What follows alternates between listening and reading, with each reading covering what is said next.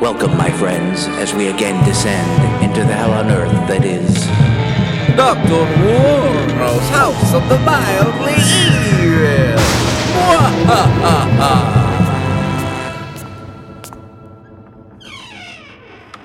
My friend, welcome back, and welcome inside from the unseasonable cold. Or hot, I don't know, I don't get outside much. Whichever, it is sure to be the foul result of climate change.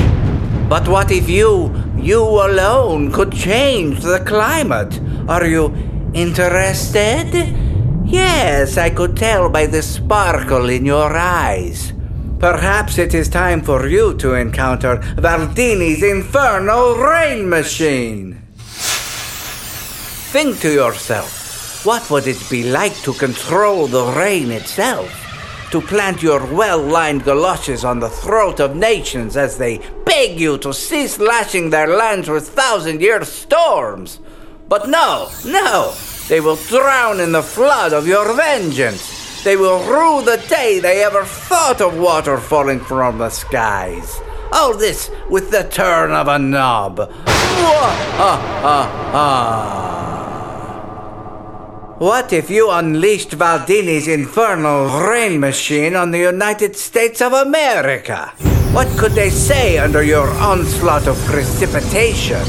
Oh, great and powerful Rainmaker! Please, we beg of you, stop this madness. We offer you our elephant ivory, no longer traded on the open market.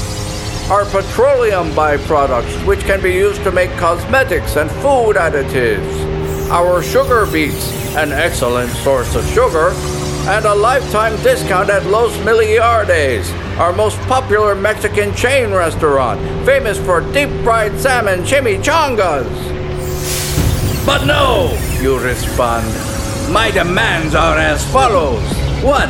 Equal rights for dolphins. 2. A private party car on the Amtrak from New York City to Washington, D.C. with little people. 3. A solid cubic meter of gold. 4. A recurring guest spot on Hardball with Chris Matthews. And 5.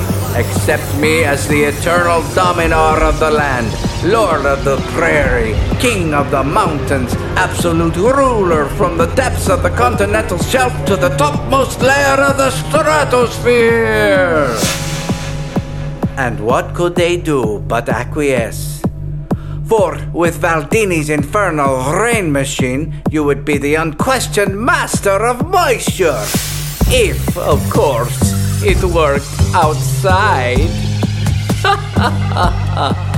For you see, the bitter irony of Valdini's infernal rain machine is that it's very, very delicate. In fact, it only works indoors. Yes, indoors. Which is limiting, I grant you. But then, it is only mildly evil, is it not? And could you not still hold hostage, say, the House of Representatives? Soaking their chamber of governance so thoroughly that they will find passing even the most wrong-headed of legislation impossible.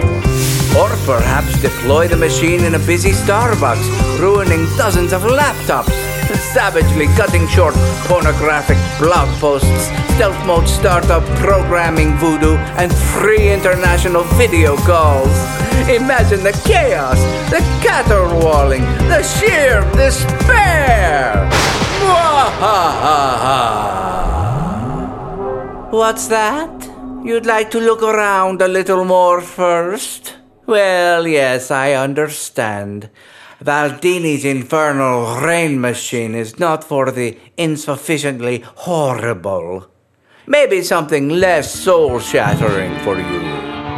Did I mention we also have postcards here? At Dr. Warno's House of the Mildly Evil.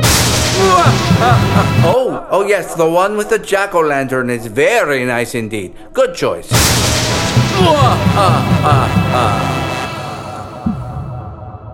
This episode of Dr. Warno's House of the Mildly Evil was brought to you by Polly's Pigeon Burgers. Pigeons, they're everywhere. You know they're a pest, but did you know they were delicious? It's true. You won't believe the taste of Polly's Pigeon Burgers. We bag and process our own pigeons from the greenest parks in town. The supply is practically inexhaustible, and they're free. That's why we can bring you the 99-cent Polly's Triple Pigeon with cheese. Oh, put a lid on it. Polly's Pigeon Burgers in the food court at the Valley Mega Mall.